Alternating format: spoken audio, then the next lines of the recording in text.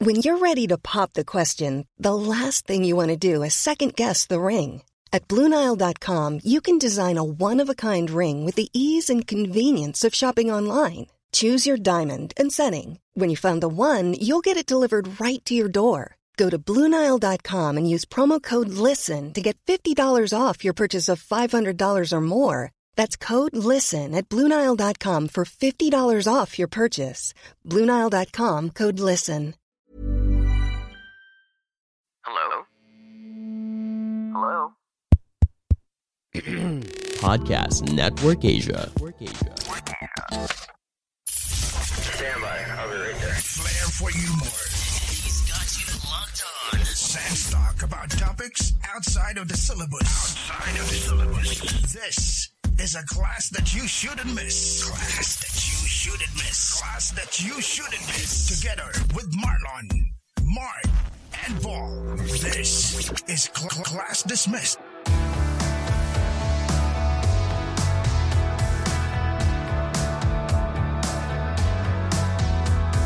Hello classmates! Welcome to another episode here on Class Dismissed PH. July na, 2 months na lang makiki whenever I see boys and girls selling lanterns on the streets na tayo lahat. Kala ko mangangaroling ka pa eh. Oo nga. I remember the child in the manger as he sleeps. Ayan na nga. So lalabas na naman ang mga memes no, ni JMC na mas nauna pa kay Santa Claus. Pero anyway, so ayun na nga, my name is Paul. At nung gumraduate ako ng college, akala ko, yayaman na kagad ako. Pero several years later, I realized na ang first job pala ay napakaliit lang ng sweldo. Katulad nga na nabanggit ko nung episode 1 yata natin yun, nung ating pilot episode. Ang nabili ko lang talaga nung unang sweldo is yung ventilador na stand fan eh. So gulat talaga ako. Parang, now, when I look back dun sa sweldo ko na yun, na 7,300, I think, isip ko paano nakasurvive nung panahon na yun eh. Pero syempre, iba inflation ngayon. Pero, ang liit talaga eh. Like 7,300. Parang, ano lang yun eh. wala pang isang linggong sweldo. Sa ngayon, wala pang 5 days. So, wala pa sa 5 days ang sweldo ko eh. Actually, parang wala talaga eh. Parang ilang araw lang talaga siya. Mura pa naman kasi yung pamasahe sa Karatig, pare. Tsaka hindi ka nagbabayad sa Karatig nun, pre, Paul. Ay, hindi. Lagi ako nagbabayad dyan, pre. Right. At yun nga, no? Tama yung sabi ni paring Paul, may mga memes na ni Jose Marichan sa mga social media, mga posts, ano? At marami nang nagbebenta ng parol, pre, sa kalsada. Meron ng mga... Kaya nga, ayan na yung Pasko. Looking forward tayo dyan sa Pasko, pero bago pa man yan, marami pa ring events and holidays na darating muna bago yung Pasko. Marami pang inaabangan yung mga classmates natin. At isa na dyan, syempre, graduation muna. Kasi patapos na yung mga colleges and universities kasi patapos na yung, pasara na yung calendar, yung school year, ano. Sa BSU, last day namin next week, last week namin, finals week next week. So, hintay na lang mga ilang araw dyan, magpapa-approve na sa BOR ng mga candidates for graduation. Nice. So, my name, Basic Ed. Yes, Teka muna, sa Basic Ed kailan? Paul. Tapos na. End of school year na namin. Yeah, kahapon, Saturday. That's the last day of school year. Bakasyon na, no? Magaling. Kung makakaahon kami sa paperworks. Lang. Okay. My name is Marlon. When I graduated from college, akala ko ay magtuturo lang ako at okay na. Marami pa palang meron pa palang buhay after ng work. At tulad din ni paring Paul, marirealize mo na hindi ko pala napag-aralan yung pag-handle ng pera nung college. At nung when reality hits me na parang hindi pwedeng turo lang. Kailangan i-manage mo rin yung finances at yung mga responsibilities din sa bahay. So medyo mahirap nga 'yan. Okay. So sa mga classmates natin dyan na palagi nandiyan sa nakikinig sa atin week after week, maraming thank you for always keeping us in your background. Again, if you'd like to interact with us online, we are at Facebook and Instagram at ClassDismissPH, and on Twitter, we are at PH_class. At sa mga hindi pa nakasubscribe sa atin, again, massive favor mga classmates, we're going to ask again, pakiclick naman yung follow button natin sa Spotify. Just launch your Spotify app on your mobile phone. Look for Class Dismissed PH and click that follow button, no, mga classmates. So, this is Mark. Akala ko, napakagaling ko na nung graduate ako ng college. Alam mo yan? Actually. Akala ko napakagaling ko na. I will dominate yung chosen career ko, which is teaching. Di ba? Akala ko dati, I will be the best. I will be the greatest. I will be the most favorite. For 1 year, for one academic year, I think I was the best version of myself on what I thought I would be in college. No? Pero hindi ako yung best. I realized, hindi ako yung best, hindi ako yung greatest, hindi rin ako yung most favorite. And I realized na okay lang pala na hindi ako yun. Kasi nung college time, mataas yung aspirations eh. And after a year, na-realize ko na hindi pala ako hindi pala ako masyado doon sa teaching. So that's why after 1 year, medyo nag-crossover tayo sa ibang career. Macho dancing, pare. Actually, doon ako nag-excel.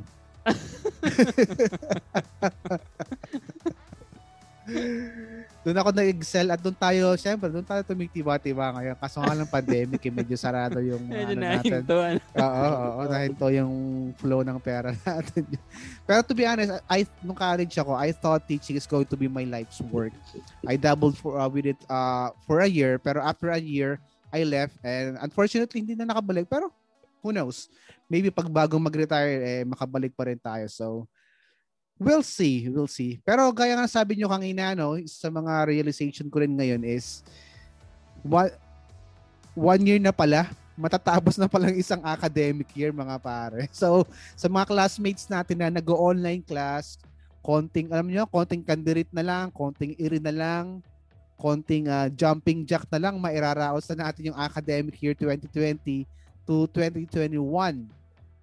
Siguro may question ako sa inyo mga pre. Nitong school year na to, what do you think yung pinakamalaking realizations nyo as regards this weird and challenging and intermittent school year? Siguro sa basic ed and then doon sa CHED. Siguro magsimula tayo kay paring Paul sa basic ed. Actually, realization number 1 for me is teachers are awesome talaga, kasi wherever you put them, whatever obstacle you put in front of them, they will find a way to overcome those obstacles. I mean, ilang teachers na talagang allergic sa technology, sa ICT integration, ang biglang nag-evolve, di ba? Biglang nag-super saiyan mode para matutunan talaga yung online class. And I couldn't be more proud of those teachers na talagang nag-adapt sa panahon, no? This just proves na yung mga teachers talaga for our country hindi lang talaga dedicated, talagang super parang buhay na nila or they make it their life's mission to really provide for the students. Kaya nga kahit napakahirap, napaka-weird, no? Makikita mo yung mga may edad na, yung mga seasoned teachers natin, kahit sino talaga parang bubunutin, kukunin para lang turuan sila kung paano mag-Zoom, mag-Google Meet, mag-upload sa Google Drive. So ang galing lang nun, ng realization na yun. And I would like to focus on that, on the positive note. Teachers are awesome. Na-realize ko nagbubuhat siya ng sariling bangko. Sa CHED naman, parang doon. Ano yung sa CHED, anong meron tayo? Agree ko doon pare sa sinabi ni paring Paul na sobrang flexible ng mga teachers at ng mga students. Nakita natin yung effort ng bawat isa na despite na sabi nga natin this is a challenge, what we had was a challenging time, challenging school year. Pero pinilit ng bawat isa na alam mo yun, may mangyari pa rin kahit mga nasa bahay tayo. Nag-exert ng efforts para matuto. At isa pa sa realization ko is parang kung mahirap na kulang yung oras, no, challenge yun, no, kulang yung oras mo. Challenge din pala yung masyadong maraming oras at your hand, no, at your disposal. Paano mo gagamitin yung oras na yon sa kapaki-pakinabang ng mga bagay. So, yun, nakita ko yun ngayong school year na ito. Ang daming oras na pwedeng magamit at paano natin gagamitin, yun siguro yung dapat tinitingnan din natin. And siguro na-realize din ng mga tao sa CHED na kaya naglabas din siguro yung yung mga officials na parang hindi na mawawala yung mga online class, parang pwede naman palang blended learning kasi tipid 'yun, di ba? Wala ka nang papatayo masyado mga buildings, classrooms. Pwede naman pala. Kaya kasi sabi nga sa Pilipinas ay hindi pa uso yung hindi na uso. No? Sa ibang bansa ginagawa naman kasi talaga. Hindi naman kailangan araw-araw pumapasok. Kasi hindi naman continuation ng high school ang college, 'di ba? Parang mga professionals na dapat ang dating. So 'yun ang nakita kong magandang realization dito sa Pwede pala pagdating ng araw at pwede nang bumalik. Hindi naman kailangan araw-araw pumasok sa school pero tuloy pa rin yung pag-aaral. Do you think yung blended learning ito na yung future ng education sa Pinas, pre? Or what do you think? May position na si CHED Commissioner, nagbanggit na siya na hindi na to mawawala. Kasi nga nakita nila yung advantage yung ng pagkakaroon ng gantong modality of learning. So siguro blended lang. Meron pa rin ng face-to-face. Di kasi natin pwedeng ialis yun. Lalo na yung mga course skills-based. Pero may mga subjects din naman pala at mga courses na pwede namang may hahalong online class or synchronous class. Gotcha.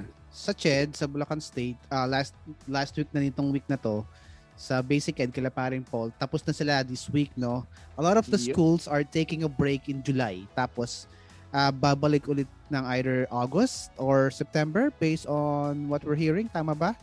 Yep. Okay. Yes, most of the September, pre. September. BSU September, Gotcha. Most of the indications though, and based doon sa pronouncement ng government natin, mukhang wala pa rin tayong face-to-face classes next school year, no? I'm sure marami kayong suggestions, pero if there's one thing na ginawa or hindi na ginawa this year na gusto nyong baguhin in the coming academic year, what do you think that would be, mga pre? Baguhin ng school, pre, ng admin o ng siguro what do you think you would do differently na gagawin ngayong academic year? Since online pa rin ang university sa first sem, yun pa lang yung pronouncement ngayon, hindi pa natin alam yung second sem sa January 2022. Siguro kailangan ng mas maraming time for consultation ng mga students. Yun yung naging comment ng mga students ngayon sa mga teachers nila. Sa ibang teachers, parang hindi nila ma-reach yung mga prof nila through Messenger, through Facebook, hindi rin sumasagot sa text. Ito yung mga panahon na kailangan nila ng guidance sa kanilang pag-aaral at mapag-consultan ng mga challenges nila sa mga subjects nila. So, sa tingin ko yon, kailangang mag-impose ng university ng consultation time with requiring the faculty, the teachers to spend time having conversation with their students, especially yung mga concerns nila regarding the subject. Para offline yung mga teachers cannot be parang reached. pagkatapos daw ng subject, hindi sila makapag-follow up ng mga questions nila tungkol sa mga activities, mga tasks na inassign. So, yun sana yung concern nila na sana open din, may magbigay. Hindi naman nila gustong istorbohin si teacher ng, di ba may mga oras din naman tayo ng personal natin. Personal time din Oo, yes. Pero yung dapat daw mag-allot man lang ng at least 2 hours every day na, sige, ganitong section, yung may mga concerns, pwede nyo ako ma-reach sa pamamagitan ng ganito. So yun siguro, kasi hindi naman tayo nagkikita-kita. Dati kasi nung face-to-face, pupunta sa faculty room yan. Alam nila kasi nandun lang yung teacher pagka yung free time, ngayon nga, dahil hindi naman tayo magkakasama sa campus, gusto nila sana nakakapag-consult pa rin sila. So I guess, yun yung isa sa mga pwedeng baguhin namin ng mga teachers na spend more time in consultation with our students. Bakit pa naman kasi laging offline yung mga kasi hindi naman kasi bayad yung mga prof na yun sa oras na yun. Oo naman. Kasi free time man nila yun di ba? Oo, free time na yan. You have 3 hours lang na may binayaran ng university and na-satisfy naman ni prof yung 3 hours. Tama naman. Sa yun, pre, sa mga part-time yun sa tingin ko. Kasi pag regular ka, bayad ka pa rin. 8 hours. So, 8 hours. Required kami talagang magbigay ng parang 6-hour consultation a week for our students. Yun yung hinahanap ng mga estudyante. Parang nasan yung teacher ko dun sa consultation time? Bakit pag oras lang ng subject ko siya nakikita? Parang minsan hindi pa nga. Basic Ed, parang Paul. August 23 yung proposed na na isa sa mga dates na lumabas for the opening of the coming school year 2021. 2022 face-to-face is a no-go unless nga it will be allowed by the president. So, without Depende sa the face-to-face... Depende sa gising. Pero ako, I will personally do not really want the face-to-face to push through unless we achieve the herd immunity. Oh, for sure. Right. For sure. Right? So kahit na, kasi tingnan mo hanggang ngayon, no? It's July 11. Tapos wala pa rin tayong na-achieve na vaccination for the A4s, yung mga teachers kasama doon saka yung other workers. Wala pa July 11 tapos August 23 tapos magfe-face-to-face ka, walang bakuna. Parang anong nangyari doon? Parang nagpakalat na lang tayo ng risk, 'di ba? So I wouldn't take that risk. However, kung ganun at wala pang herd immunity, which is for me it's better, no? Magtutuloy din yung nangyayari ngayon, online class, module, asynchronous instruction, mga video lessons, yung TV, radio, yung mga iba-ibang modality na na-adapt na ng mga teachers. It will push through. Ang wish ko lang, sana dumating na talaga yung mga standardized modules coming from the national government. Kasi ang risk, pag self-developed module, katulad nung nag-trend, yung tungkol sa aswang, na lumalabas sa gabi para Hindi lang yan. Ang daming blunders tayong diba? nakita no? Sa localized modules. Hindi. Yun naman kasi yung problema. Kasi nga, there's a need to produce those materials. Ang nawala is yung QA. So who are you going to blame? The teacher who would like to provide a material for the students who do not have access to online instruction? Sisisihin ba natin sila dahil kagustuhan nilang at least makatulong? Are we going to blame them for that, error na pwedeng maiwasan kung nag-push through lang sa proper channels, no? Pero hindi So ayun nga, sana dumating yung standardized kasi mas mahirap din namang i-assess. Medyo mahirap din kay teacher mag-assess ng mga ng efficiency and effectiveness of the lesson kung walang standardized. Oo. Okay, so ang pinakagusto mo talaga pare is standardized modules coming from the national office, no? Para at least meron tayong same quality of better quality Kasi pinag-aralan talaga supposedly, di ba? Kapag galing sa national saka office. Talagang yung mga experts yung nandun So, yun ang nila kasi they are the experts on the national level at pinapa-review yan sa mga top universities natin dito sa Pinas pagka doon galing sa kanila. Gotcha. And from the looks of it, so good luck sa ating online classes this coming academic year 2021-2022. And speaking of online, we would like to say hi and big thanks sa mga friends natin from Pitmasters G Live on GCash. For those of you who do not know, Pitmasters G Live on GCash is a platform where you can play online sabong. Para makapaglaro, buksan nyo lang yung GCash app nyo on your mobile device. Click G Live. Tapos hanapin nyo lang yung Pitmasters Live or pwede nyo rin gamitin yung link sa show description namin. Ipopost namin sa aming episode. If you want to experience e-sabong, go ahead and play Pitmasters G Live on GCash now.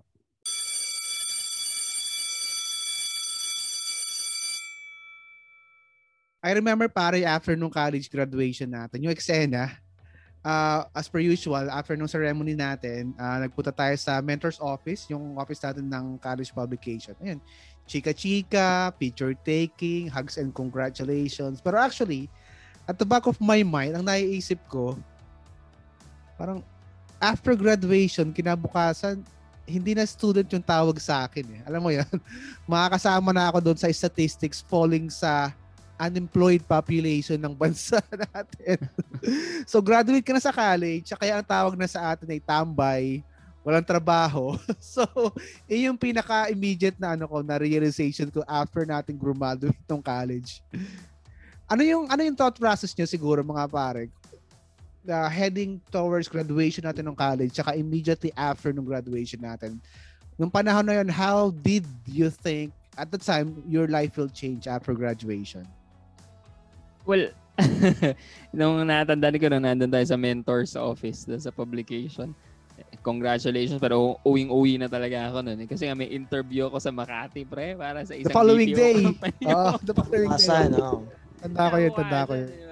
Uwing-uwi na ako. Sabi ko, tara na, huwag na tayo magdrama dito. Luluwas pa ako.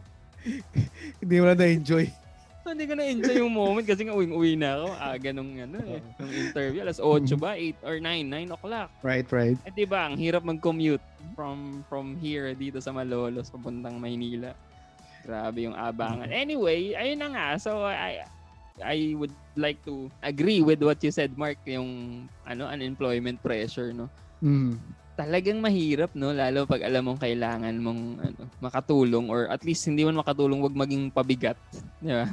sa parents mo. So at that time, ang pinaka-accessible para sa akin na feeling ko talaga I have more chances of being employed is sa BPO industry. At ayun nga, yung nayaya tayo ng kaklase nating lumuwas. Ang layo pala ng Makati, Pero yung may mga realization mo. Siyempre excited ka nung una. Dude, prom di tayo, di ba?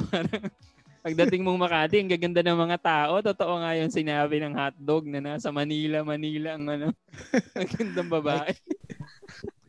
Yung pala, ang gaganda nga ng mga tao. Posturang-postura. Tapos ako talaga. Okay. Huwag na tayo mag-comment dun sa mga natin, get up nung panahon na yun. Pero anyway, ayun na nga. I would like to have an immediate impact siguro, or at least a change in my life. That's why I wanted to be hired in that place kasi feeling ko yun talaga yung pinakamabilis na magiging solution. City boy. Yeah. Go. Paring Lon, ikaw. Ako pre, tulad ni paring Mark, inisip ko rin kagad yung kinabukasan. Sabi ko, wala nang discount, di ka na student. Di na student fair, pre. Pero Lon, Pre. pag pumapasok tayo sa normal, sa Victory, or sa Baliwag student bus, pa rin tayo, graduate student. Eh, discount pa rin. Pero yun, iniisip ko yung mga mangyayari kinabukasan kasi nga, hindi ka na estudyante. Parang, tsaka yung pressure, di ba? Parang kay paring Paul na parang, di ba, nung elementary ka, alam mo, ang sunod nun high school. Pagkatapos mo ng high school, alam mo, magka-college ka. After graduation sa college, alam mo, dapat mag-work ka na. So, medyo may pressure kasi kung matatandaan yung mga pre, several weeks before our graduation, may mga classmates tayo, mga nagpirmahan na ng mga contract, di ba? Parang, may 2-year contract na ako sa gantong school, ganito yung sweldo ko, di ba? Inggit na inggit talaga tayo doon. Parang, parang alam mo yun, magagamit na nila kagad yung napag-aralan nila, yung degree na makukuha natin after graduation. So, medyo may pressure ng konti na asahan ka rin ng parents mo, syempre, ng mga kapitbahay nyo. Uy, graduate yan ng Ngayon, may uso pa yung mga patarpaulin eh. Nung panahon natin, walang mga patarpaulin eh. Pero alam ng mga tao, dahil lalo na kukunti lang naman yung gumagraduate sa lugar ninyo, alam ng mga tao na, uy, college graduate na yan. So, ina-expect nila na kinabukasan, maghahanap ka na rin ng trabaho. Right, so, yun siguro yung pressure sa akin na iniisip ko nung after graduation natin. Tsaka yung pre, sabi ko mamimiss ko yung sabi nga ni paring Mark, nabanggit din ni paring Paul yung sa mentors. Inisip ko ito yung opisina na halos araw-araw pinupuntahan natin. Hating gabi na kami halos umuwi. Nabanggit ko nga kay Jack nung isang gabi yan, sabi ko nung college kami, alas 12 na kami umuwi nila Mark, nila Bullet. Sabi, yung ginagawa nyo na. Minsan, Red alert. Diaryo, minsan nakatambay lang. Parang alam mo yan, tapos biglang mawawala na yan. Hihinto na yon kasi parang magkakanya-kanya na yun ng buhay eh. Magtatrabaho tayo, di ba? Maghanap tayo ng trabaho. Medyo sentimental ka ba nung graduation? Sentimental. Kahit linggo, pupunta tayo doon para mag-red alert. Oo, Oo. Di ba? Nagre-review tayo na nag-red alert lang tayo. Red alert talaga. merong myth or paniniwala na if you have a college degree, there's a guarantee already that you're going to find a job.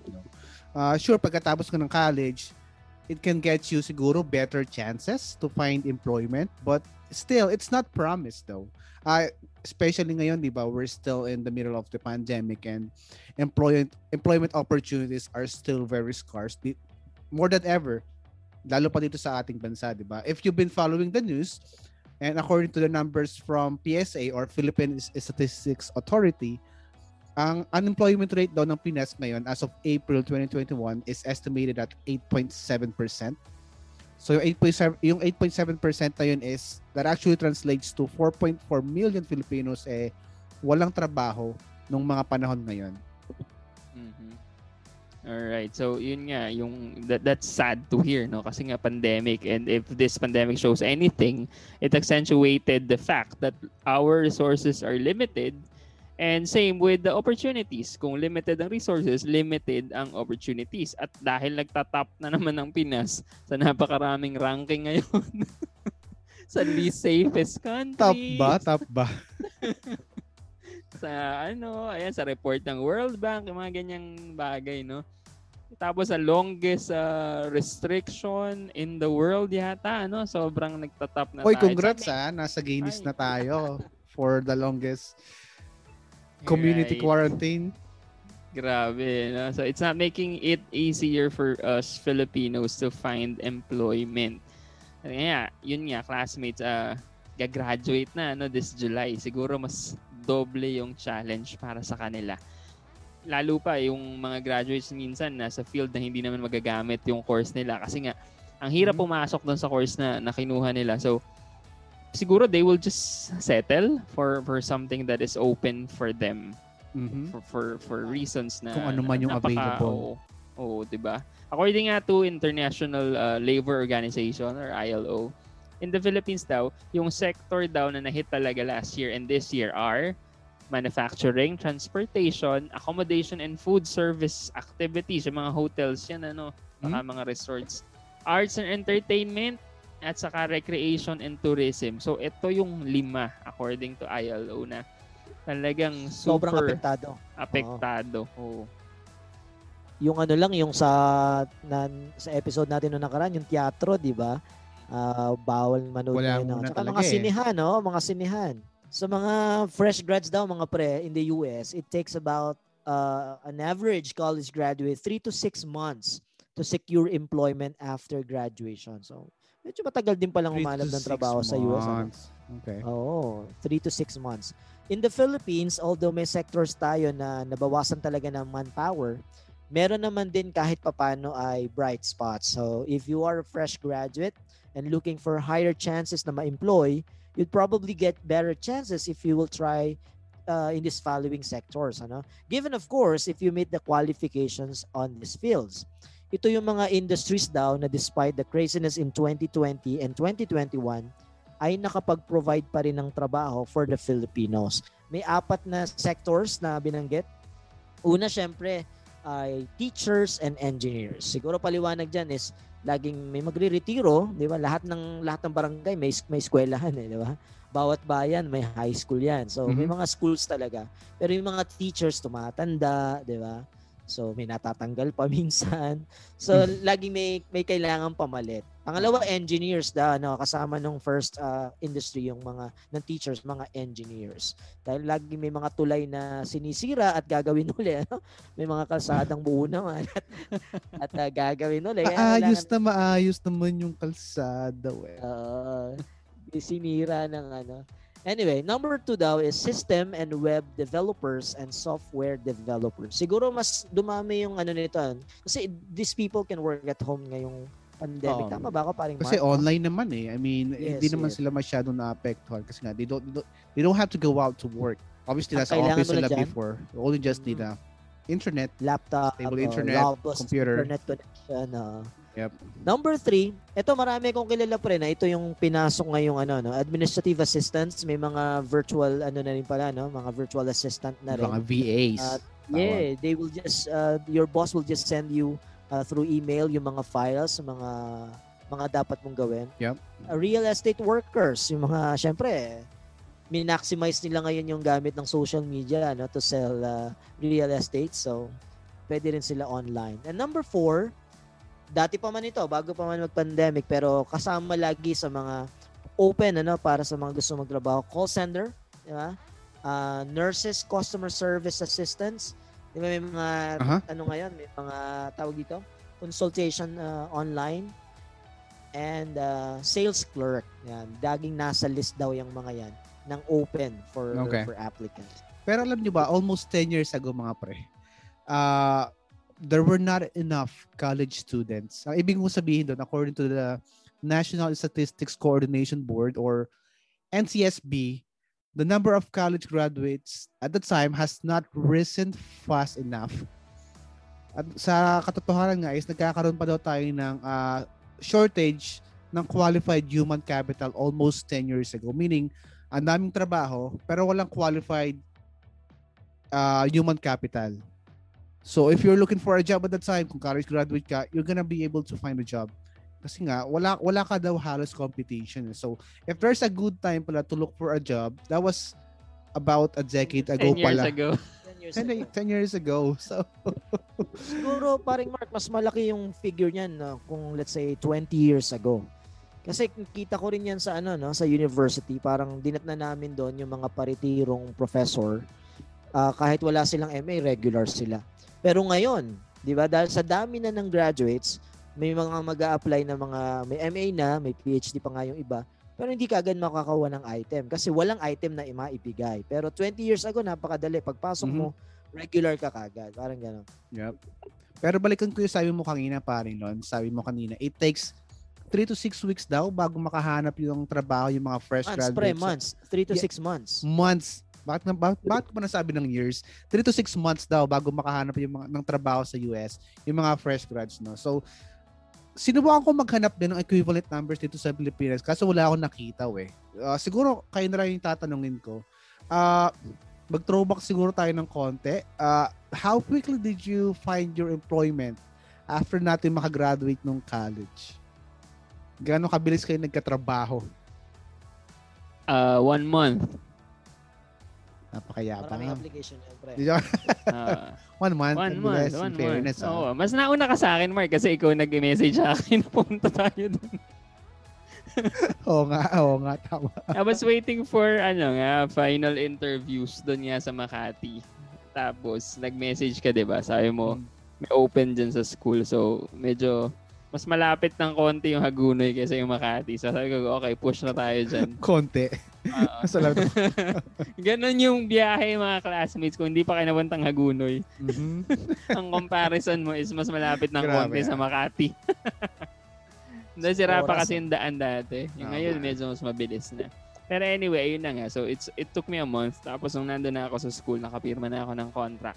Tumatawag na ngayon yung mga in-applyan ko at nag-o-offer ng job. Pero syempre, hindi ko na tinanggap yun kasi una, graduate naman tayo ng education. So, teaching should be our job. Parang, I feel that is where I should be. So, I didn't really take the offers that were given to me. So, ayun, a month. Okay. Parang Lon, ikaw. Kanina pre, nabanggit ko yung mga kaklase natin na several weeks before graduation ay mga pumirma na ng kontrata. So may pressure nga sa atin, parang tayo habang lumalapit yung graduation, inisip natin kahit sino mag-offer, tatanggapin ko na yun ngayon, di ba? Parang ganun. Pero good thing na yung pinag-internshipan natin, yung pinag-OJT-han ko noon, na alma mater ko rin naman nung high school, kilala ko yung mga teachers doon at malapit lang din naman sa amin. So, doon ako unang actually, parang ginausap ako ng principal na mag-apply ka. So, yung summer, pero hinintay ko pa rin yun, yung 2 summer. May pa rin ako tinawagan. So, almost, ano ba tayo graduate? May na rin ba? April tayo graduate. So, naghintay din ako ng 1 month para, para makapag-apply. At yun, pinatao na tayo sa enrollment ng walang bayad. Pinagtrabaho na tayo ng walang bayad. Gusto ko yung after several years may sama ka pa rin na loob na. Hindi naman, masaya. Ako wala akong sama ng loob, Mark, kasi hindi pa tayo pinapasweldo, pero dinala na ako sa Tagaytay para mag-retreat pa. Talaga ba? Parang bago magsimula yung klase, amoy Diyos muna kayo dapat. Gamit agad. Alam mo pre yung di ba nasa retreat kasi may confessional mag-ukumpisal eh. Sabi sa akin ng pare, the usual dialogue, Father, forgive me for I have sinned. My last confession was. Sila, ang last confession nila, last year kasi nasa retreat sila. Ako last confession ko, 4th year high school. 4 years ago. Sabi ko nung pare, big fish to Big fish. Bali, ang nangyari pala pre, siguro, pare, di ba 1 taon lang kayo sa school? Sinimulan nyo sa Tagaytay, tinapos nyo sa Bohol. Tsaka nyo iniwanan. Siguro parang po lang sabi sa'yo ng pare, I feel dirty. I feel dirty. Huli mo lang yung isda. Tagal na. Huli ka, Balbon. 4 years na rin pala. Ako siguro, di ba, graduate tayo April. Kasi start ng May, nakapag-start na rin ako sa trabaho eh. Kasi di ba nauna ako sa'yo ng 1 or 2 weeks yata, parang po. So, ayun. Yep. Bayad yun, pre, may bayad. May bayad yun, syempre. parang may pressure ba sa akin nung para makakuha ko ng trabaho? For sure, kasi sabi niyo nga kanina, bago pa tayo mag-graduation, meron na tayong mga kaklase na pumipirma na ng kontrata for how many years, diba? So for sure may pressure yun. Tapos, siyempre, ayaw mo naman magpahuli. Yung demo ko, tsaka yung interview ko doon sa school na yun, sa private school na yun, kinarir ko talaga as in pinaghirapan ko talaga. Although I was very confident din naman na matanggap ako doon sa school kasi alam ko naman na okay naman yung qualifications natin, and then nung college time meron din naman tayong experience, and okay naman yung experiences natin before sa trabaho. So although I was a fresh graduate, pero I'm not coming there with zero experience din naman. So I was very confident. Although siyempre kinakabahan ka pa din, no? Na baka hindi matanggap eh. 'Di ba? Sayang din yung opportunities. Ano yung topic mo for demo? Do you still remember? Grammars eh. Grammars yun eh. Ano ba yun? Ang dami kong diniscuss. Ano yata, if I'm not mistaken, gerunds yata? Gerunds. Crew. Para lagi nating nababanggit yung mga kinaiingitan natin mga klase na may mga kontrata. Na ngayon na-realize ko, hindi masyadong prudent yung 2 taong kagad yung kontrata mo sa unang trabaho. Totoo. Kasi tulad nyo, naka-1 taon lang kayo kasi nagkaroon, hindi kayo di ba, naghanap kayo ng iba. Pero pag 2 years 2 taon mong, di ba, hihintayin matapos yung kontrata, di ba? Tapos yung mga classmates natin doon, di ba, parang they were super excited. Pirma, tapos yung sweldo for 2 years. Ang liit lang. Ito lang. Kaso hindi na consider yung inflation doon. Oo, maliit talaga kahit ng panahon na yun. So, siguro kung merong makukuha yung mga classmates nating nakikinig ngayon, yung aral ng kwento, wag mainggit sa mga kaklase na. Galingan nyo na lang sa demo, pero wag kayong mainggit sa mga pumipirma agad. Darating din yung true. Uy, speaking of which, nag-apply ako sa isang school dito rin sa Malolos. Maliit na school lang yun. Nag-demo ako, tapos maganda yung demo ko, sabi ng mga teacher, "Sir, wag ka na po dito pumirma ng contract kasi po maliit po yung sweldo, sayang lang po yung talent nyo." At least honest yung teacher. Oo, totoo. Tapos nalaman ko kung magkano yung sweldo.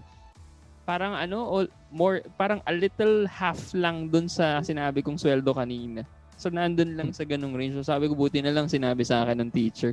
Wow. Saka tama pre, no, tanungin muna yung sweldo bago pumirma ng kontrata. Oo, totoo. Mahalaga yun. Natin na mag-a-apply sa mga susunod na araw, bago pumirma ng kontrata, tanungin nyo si Bea Alonso nga, di ba? 200 million ba bago pumirma? Di ba? Talaga ba? Si Bea? Malaki yung TF niya. Wow. Lalagyan daw siya ng mukha sa likod, pare, ng sa may batok, magkakaroon din ng mukha. Hindi, ibang Bea yata tayo, pare. Bea Binel.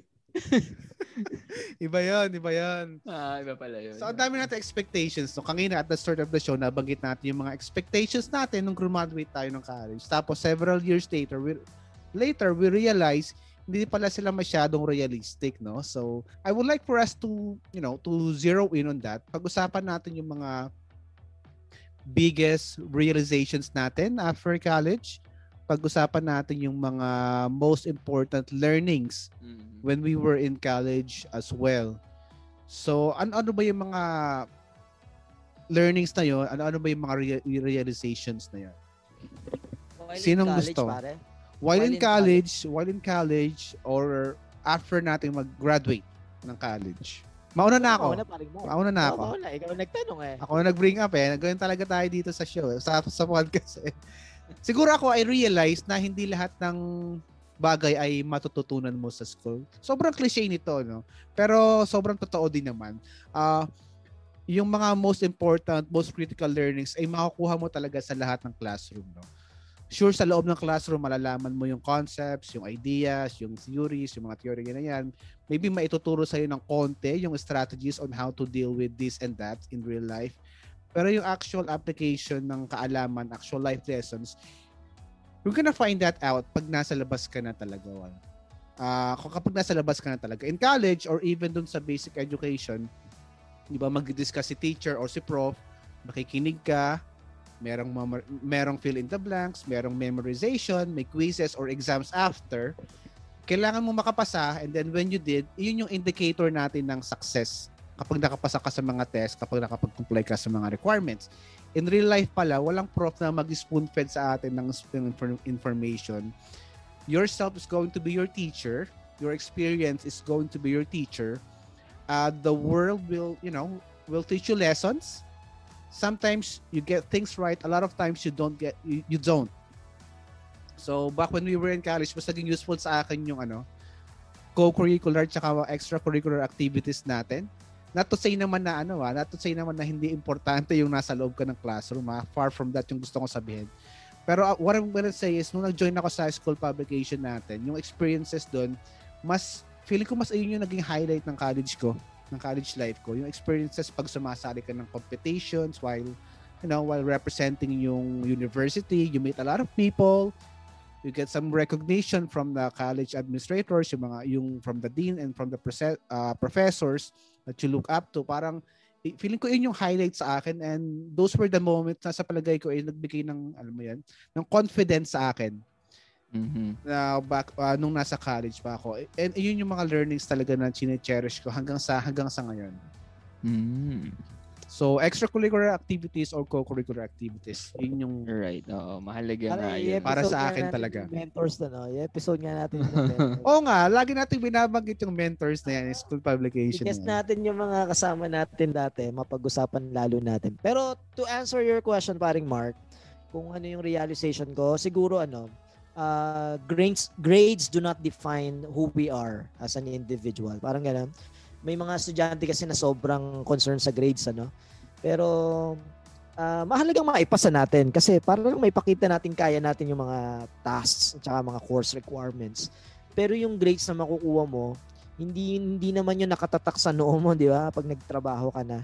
May mga kilala nga tayo. At saka pag nag-board exam tayo, di ba, yung grade, yung scores natin, 75 ka or top notcher ka, pare-pareho ka yung licensed teachers, di ba? Licensed professional teachers. Ang grades, lang yon, numbers lang yon.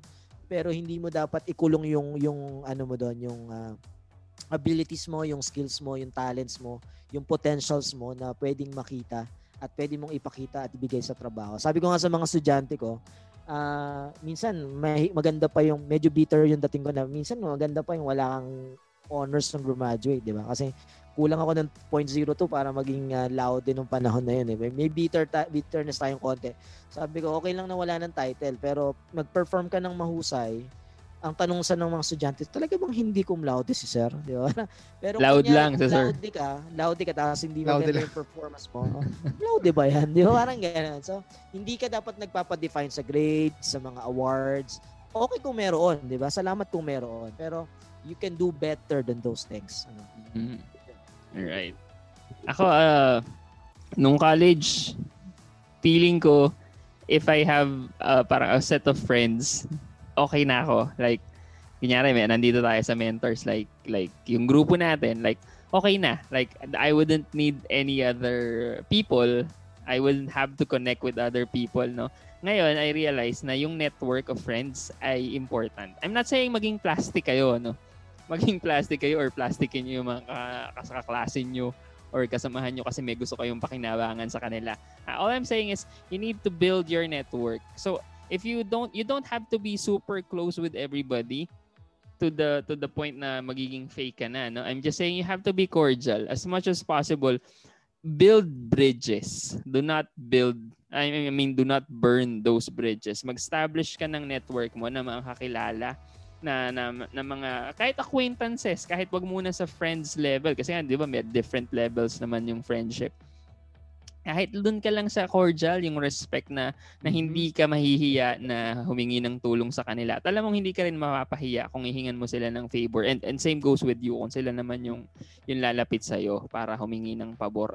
It's very important sa profession. Dapat ikwento mo, paring Paul, yung mga estudyante natin na pinakisamahan natin ng maayos. Nung mga naging professionals na, hindi man tayo nakalimutan, di ba? Oo, totoo yun. Kasi nga, when you invest in people, napakaganda nung return. Hindi walang lugi when you invest in people.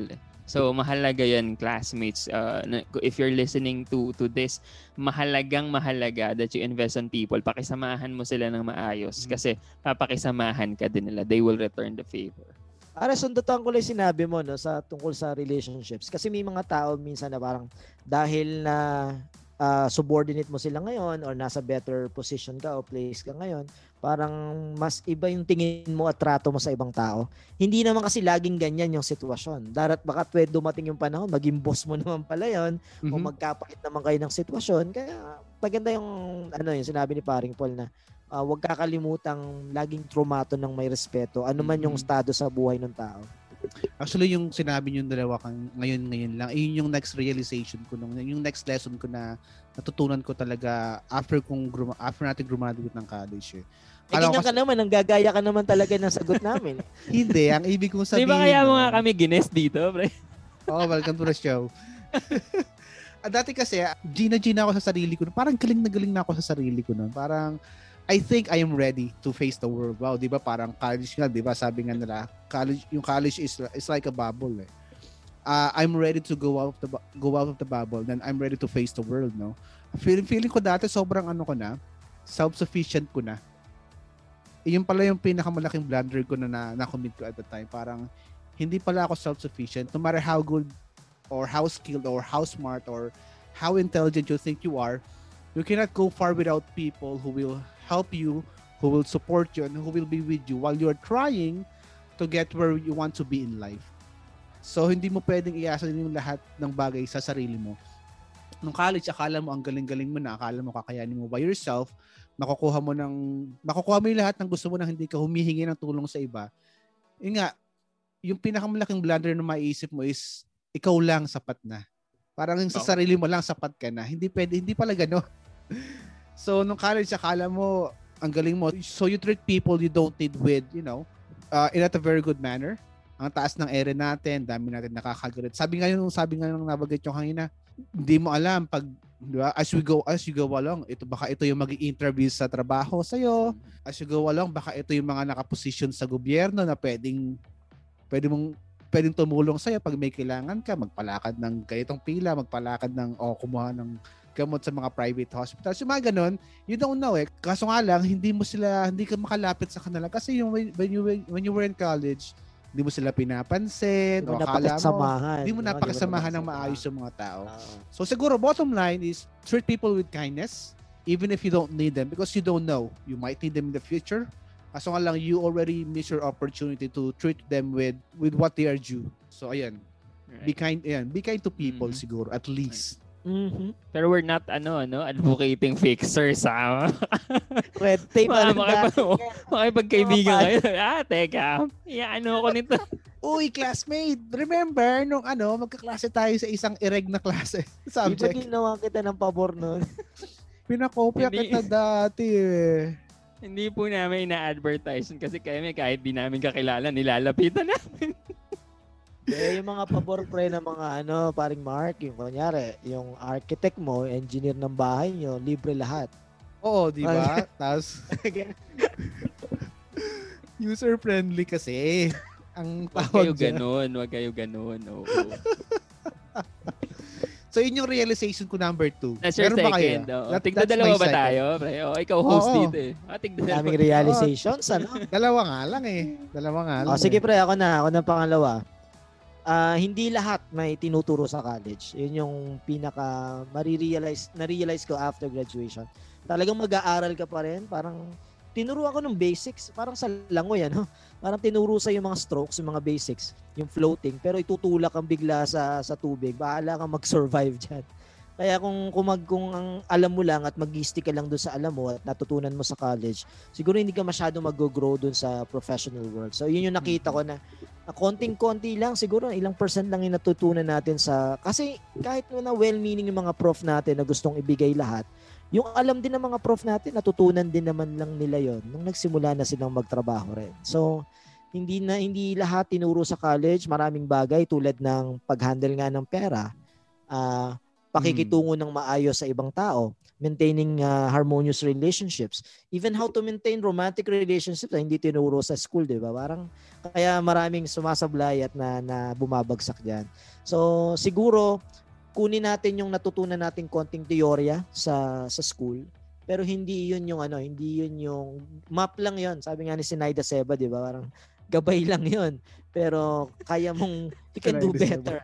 Is-insert may horoscope. Sinaida Seba. Gabay lang po yung mga stars.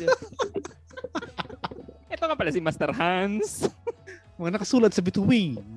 Ang maswerte mong number ay Kung ikaw ay Leo, mag-ingat sa pagtawid. Baka mabangga. Okay, last realization ko. Sabi ni Mark, tigdadalawa lang daw. Ako, second realization ko, ay everything will pass. Okay? Everything will pass. Whether it's good, it's bad, it will pass. Kasi nung college kami, nung college tayo or kayo classmates, when you have parang achievements or success, parang you feel like, okay, I'm so good, ang galing-galing ko, di ba? Parang akala mo, yung success mo na yun, it will define you in the future. No, it will pass. Sabi nga dun sa isang design show na parang pinapanood ko, you're only as good as your last design, parang ganun. So lilipas yan. Kung ganun yung mindset mo, kaagad, naka-achieve ka ng isang malaking accomplishment, no? It will pass. Parang magandang mindset din yun kasi you have to start over. Galingan mo pa. Hindi natatapos doon sa success mo na yun. Hindi pwedeng nasa peak ka palagi. And that's also a good mindset. Kasi kung nahihirapan ka naman or you're facing a suffering or you were defeated or nakaranas ka ng failure, lilipas din yan. It will pass. Hindi habang buhay nandun ka sa baba. So yun yung magandang realization na ngayon ko lang din nung nandito na tayo sa actual na buhay, quote-unquote buhay, nare-realize mo na yung na-achieve mo, hindi mo pwedeng ilagay yan sa ulo mo tapos maging birthright mo na maging privilege ka na okay, you have to treat me this way kasi I achieved this. Hindi ganun. So everything passes. That's my second realization. So hindi every time nasa taas ka, hindi rin every time nasa baba ka. Mm-hmm. Magandang rin yung reminder na kung lilipas lahat, pareho yung tingin mo sa papuri tsaka sa mga pamumuna. Yung mga kumakalaban, mga pag-atake, may ganung pag-atake. Taka yung mga papuri, lahat yan lilipas. Yung palakpak, tsaka yung pag-chismis sa'yo ng tao. Lilipas at lilipas. Ang mahalaga, makuha mo yung learning ng mga experiences na yon. Oo. Kasi sabi nga ni Master Hans, at ni Sinaida Seba, ang mga pin ay gabay lamang. Sana ay gamitin nyo ang mga gabay na ibinigay namin sa inyo. Ipinunla sa inyong mga puso.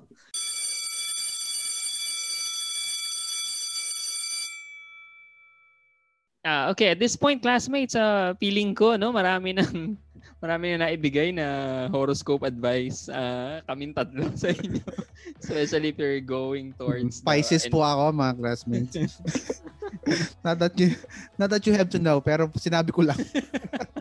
Okay. Hindi ko alam paano sundan yun dahil hindi ko alam kung anong gagawin ko sa information na yun. Wala. So, kalimutan nyo na yung information about Marx's horoscope kasi wala naman yung kinalaman sa mga desisyon niya sa buhay.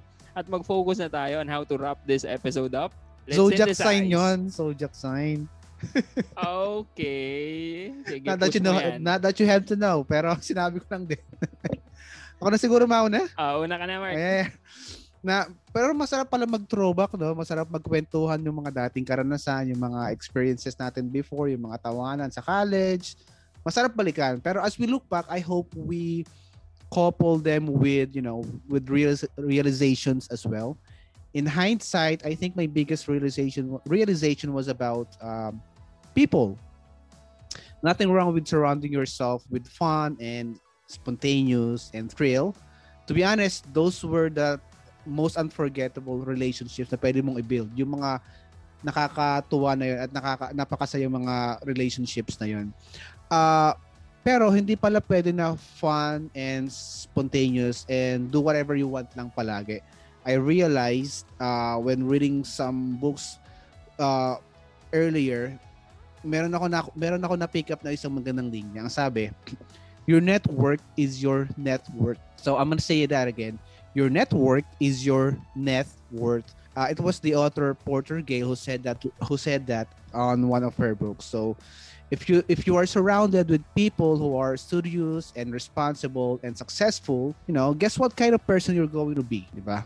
Kung inyong network of people mo If you are a group of 5 persons or 5 best friends and 4 of your best friends are already millionaires, isipin mo kung sino yung pang 5 millionaires sa grupo. Alam mo yan, parang if you are surrounded with people who are highly motivated towards success, I'm sure hindi ikaw yung tao na magiging tatamad-tamad because you surround yourself with highly motivated people. So what I'm saying is we surround yourself, we invest in people.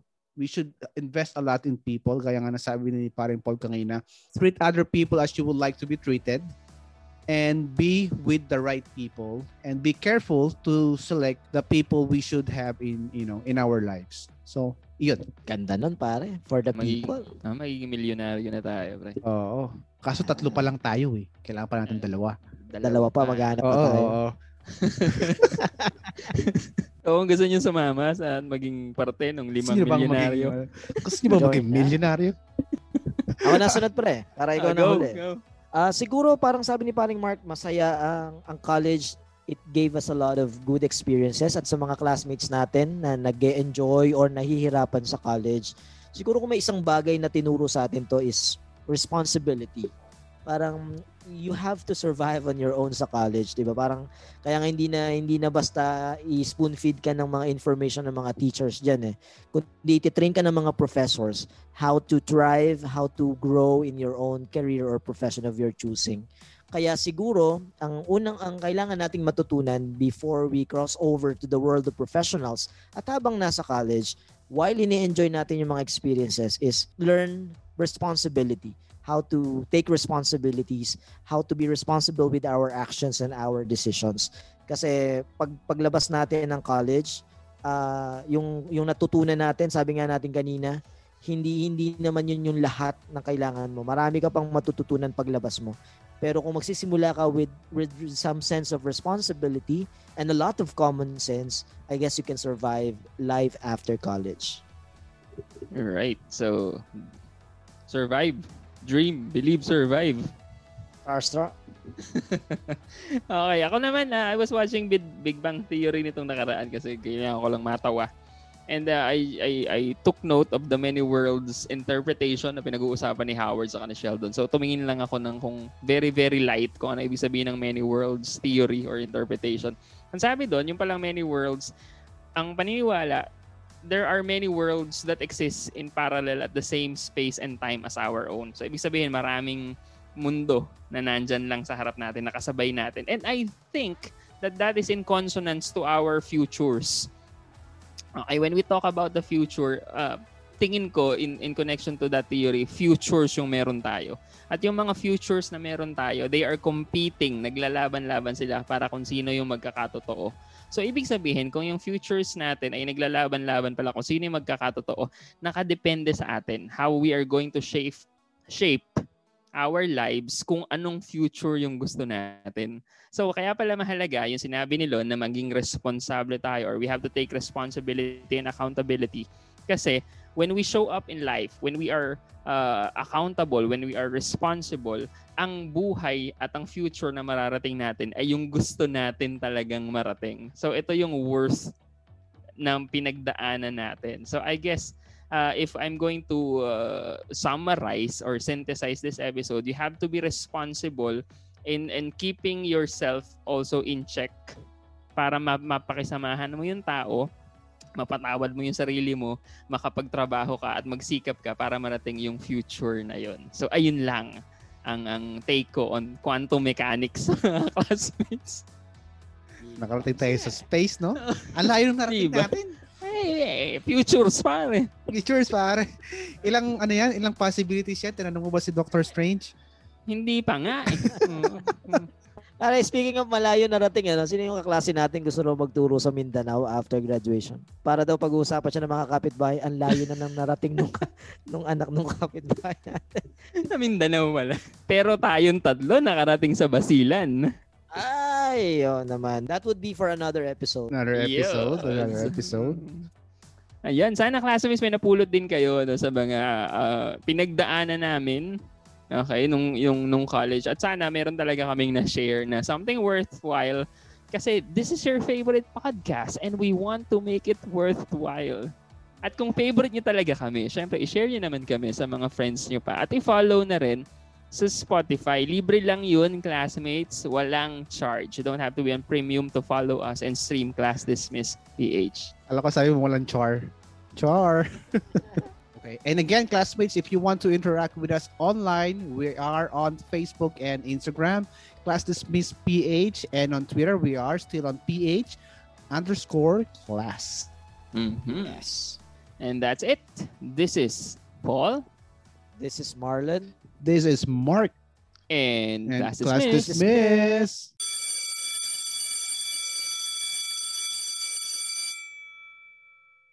The views and opinions expressed by the podcast creators, hosts, and guests do not necessarily reflect the official policy and position of Podcast Network Asia. Any content provided by the people on the podcast are of their own opinion and are not intended to malign any religion, ethnic group, club, organization, company, individual, or anyone or anything. Hey, it's Paige DeSorbo from Giggly Squad. High quality fashion without the price tag. Say hello to Quince. I'm snagging high-end essentials like cozy cashmere sweaters, sleek leather jackets, fine jewelry, and so much more. With Quince being 50 to 80% less than similar brands. And they partner with factories that prioritize safe, ethical, and responsible manufacturing. I love that. Luxury quality within reach. Go to quince.com/style to get free shipping and 365-day returns on your next order. Quince.com/style.